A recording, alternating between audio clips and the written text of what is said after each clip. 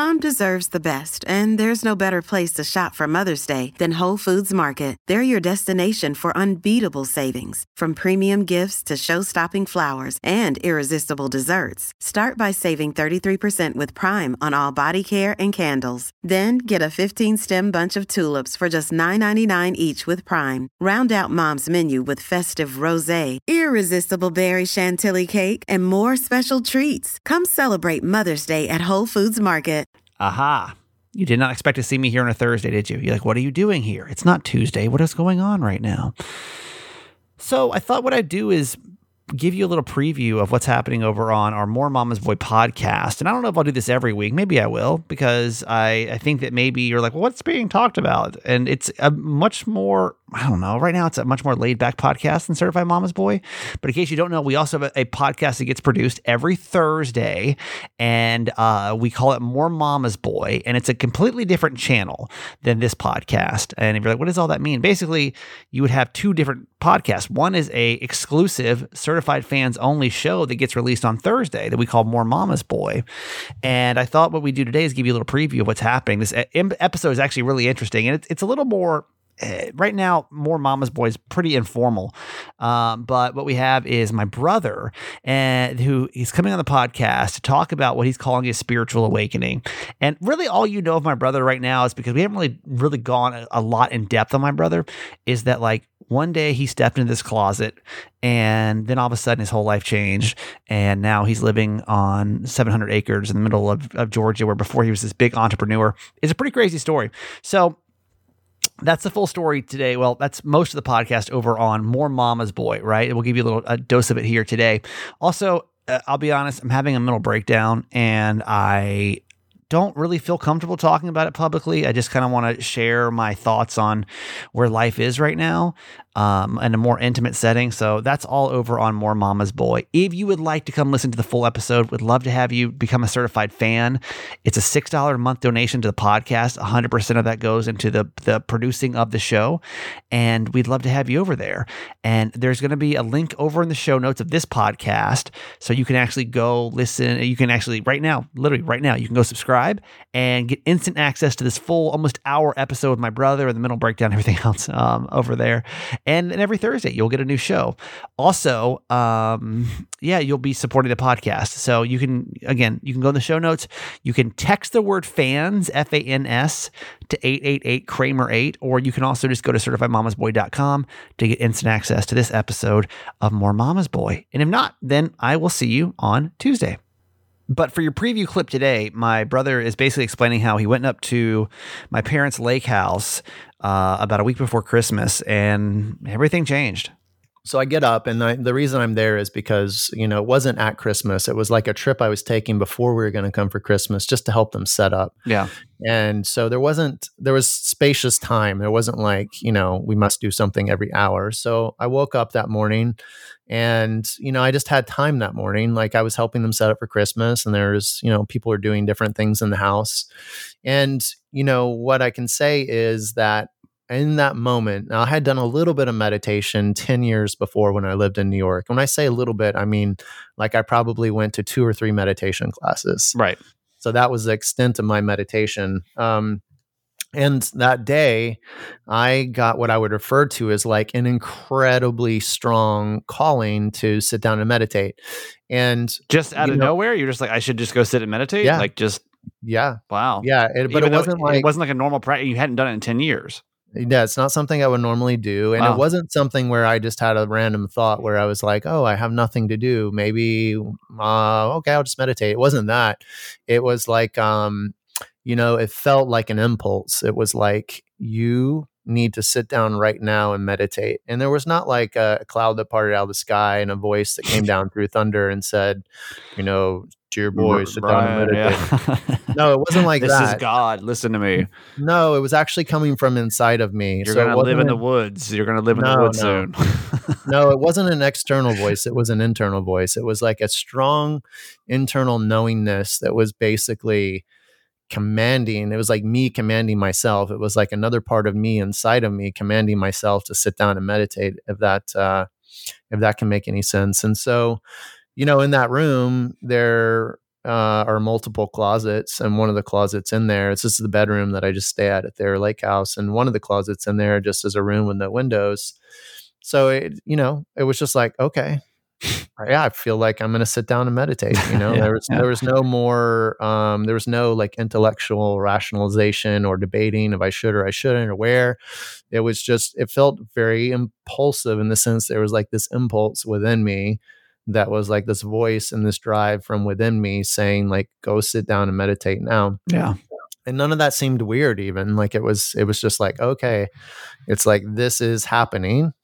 So it's going to happen because it's happening. And so I went into the closet and, nothing special. I shut the door, so it's pretty dark, and sat down just with my legs crossed and just closed my eyes, And the thing is that I wasn't meditating and sitting there and then like something happened. It was like the moment, the very fraction of a second that I closed my eyes, this experience happened where the best I can describe it is, through the entirety of this lifetime, most of us, myself included, would say, okay, I'm a body and I have a personality and I have a name. And in that construct of a body and a name and a personality, I have all these relationships and responsibilities, right? And that's what constructs your life. And that is the realm of your identity, and that's a realm of your experience, because that's what we know from our direct physical existence.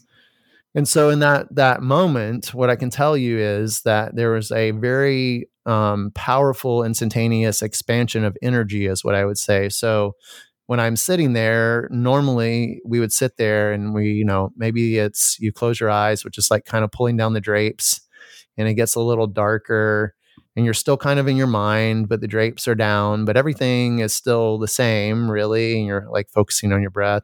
This was not that. This was just if you can imagine, just from like visuals from movies and things, it's like anything you've seen from some sort of space movie where there's like, something that has like an infinite amount of like explosion into space, and it just goes on and on and on, right? Yeah. It was like that.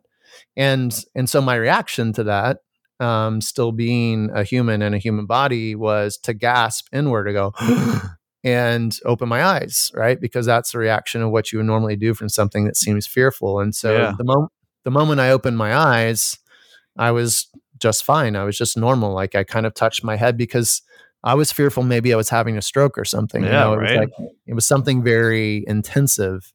And so I sat there in the dark and I kind of like touched my head with my hands, and it was just normal. It was just normal reality. And so then I was like, okay, no, I think I'm fine. That was fine. So I closed my eyes again. And as soon as I closed my eyes, I was right back in that energy field.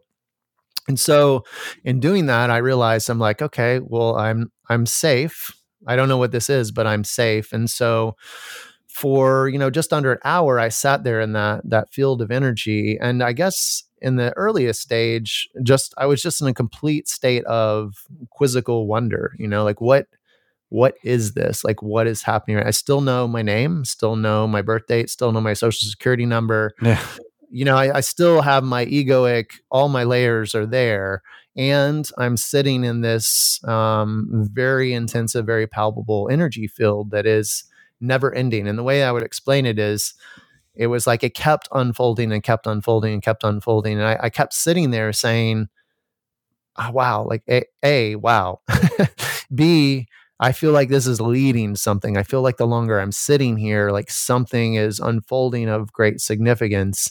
And so I sat there again for just under an hour, and then, just kept unfolding, kept unfolding, kept unfolding. There's kind of like no end to it. It seemed infinite.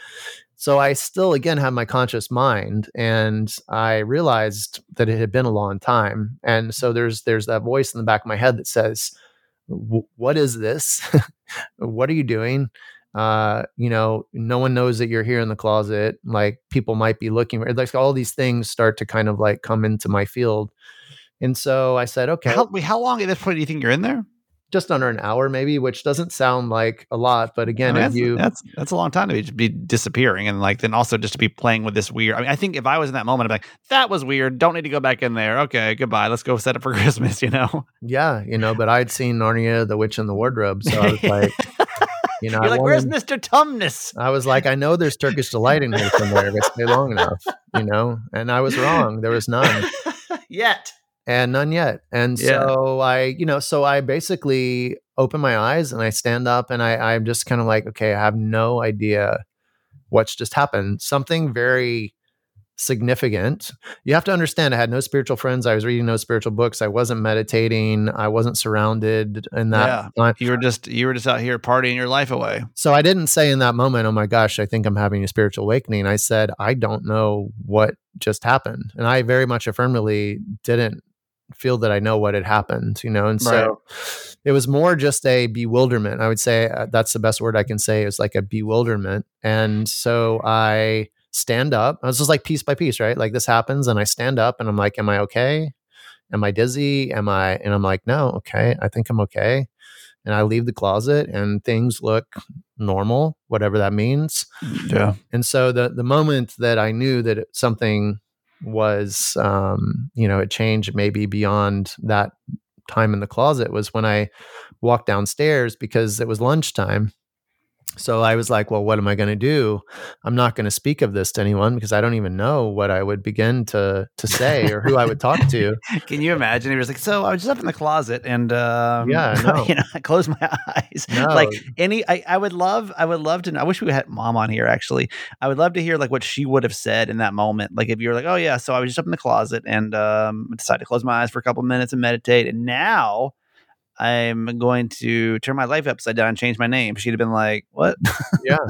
Well, so, I know it's around lunchtime. And so the next logical thing to do would be to walk downstairs for lunch. And, I guess it's appropriate that I tell this story on World Vegan Day, which is today. Happy World Vegan Day, brother. Yeah. Same to you. And so I walked downstairs and, I would always eat meat with lunch unless it was something very unusual. Like I would have like a turkey sandwich or a chicken salad sandwich, or like if I wasn't eating meat with lunch, then I would probably feel unsatisfied. Right. What else would you eat? Yeah, exactly. So I walked downstairs and Mom, I'm just basically like, I don't know what just happened. And I don't know if I can interact with people. Like it was very significant, but I also knew that I should try to just let the day unfold, because what am I going to do? And so I was like, okay, I'm going to walk downstairs and I'm going to try to just have like a basic conversation with Mom and just see how that goes. And so I get down to the bottom of the stairs. She says, hey, honey, how's it going? I'm like, pretty good. Yeah. And then she says, what would you like to have for lunch? Which would normally mean, like, let's just say a turkey sandwich. And she said, would you like a turkey sandwich? And I said, no, this is important. So the first time ever, as I had sounds coming out of my mouth, it was like I was listening and watching outside of myself. It was like the talking and the experience was happening through me, but I didn't feel like I was choosing it, because what I said to her is I said, no, I don't think I'm going to eat any meat today. And I can't honestly tell you that in my rational mind, there was any effort or any thought or there was no reason for me not to eat meat. There was no moral reason, ethical reason at that moment. There was I didn't taste, it wasn't a taste thing. I didn't feel like it. It was just like those words from my experience just came out. And she was like, oh, are you okay? And I was like, in my head, I'm like, I don't know, and You're like, I'm absolutely not okay. I was like, I just don't feel like eating meat today. And as you know, like I've never touched another piece of meat, in 5.5 years, almost 6 years. Yeah. And so even though my brother credits me from turning him vegan, but I'm not sure if that's a true story or not, but I'll take it. Apparently I was vegan before you were, but I don't know if that was necessarily the order. I felt like you were vegan first, but it doesn't matter. I think we were both vegetarian. And then I think you were like basically kind of like goading me and being like, why are you not vegan? Like, it's not that hard. You should be vegan. And I was like, I became the annoying vegan all of a sudden. Yeah. And all of a sudden I was like, yeah, he's right. I should be, like, so. And now here we are on World Vegan Day. Who knew? Yeah. So, never would have thought. But I told her that. And then, she said, and so in that moment I realized that there was something much greater that had happened and was going on. Because what I realized was, you hear people say like born again, and you hear it in a negative context in the West, like a born again Christian. But if you think about what that phrase means, born again, what people are referring to is, like in my case, all the preferences that I would have told you as identifiers, like I like this, I don't like that. I like this, I don't like that. That's what makes us up. Like that is the totality of what makes up our personality and our journey, is all of our preferences. Sure. And I realized in that moment that all my preferences had been wiped clean. And I didn't know who I was in that sense. Still knew my name, my social security number, but everything that would make up my personality in terms of likes and dislikes, I realized that it was virtually a clean slate.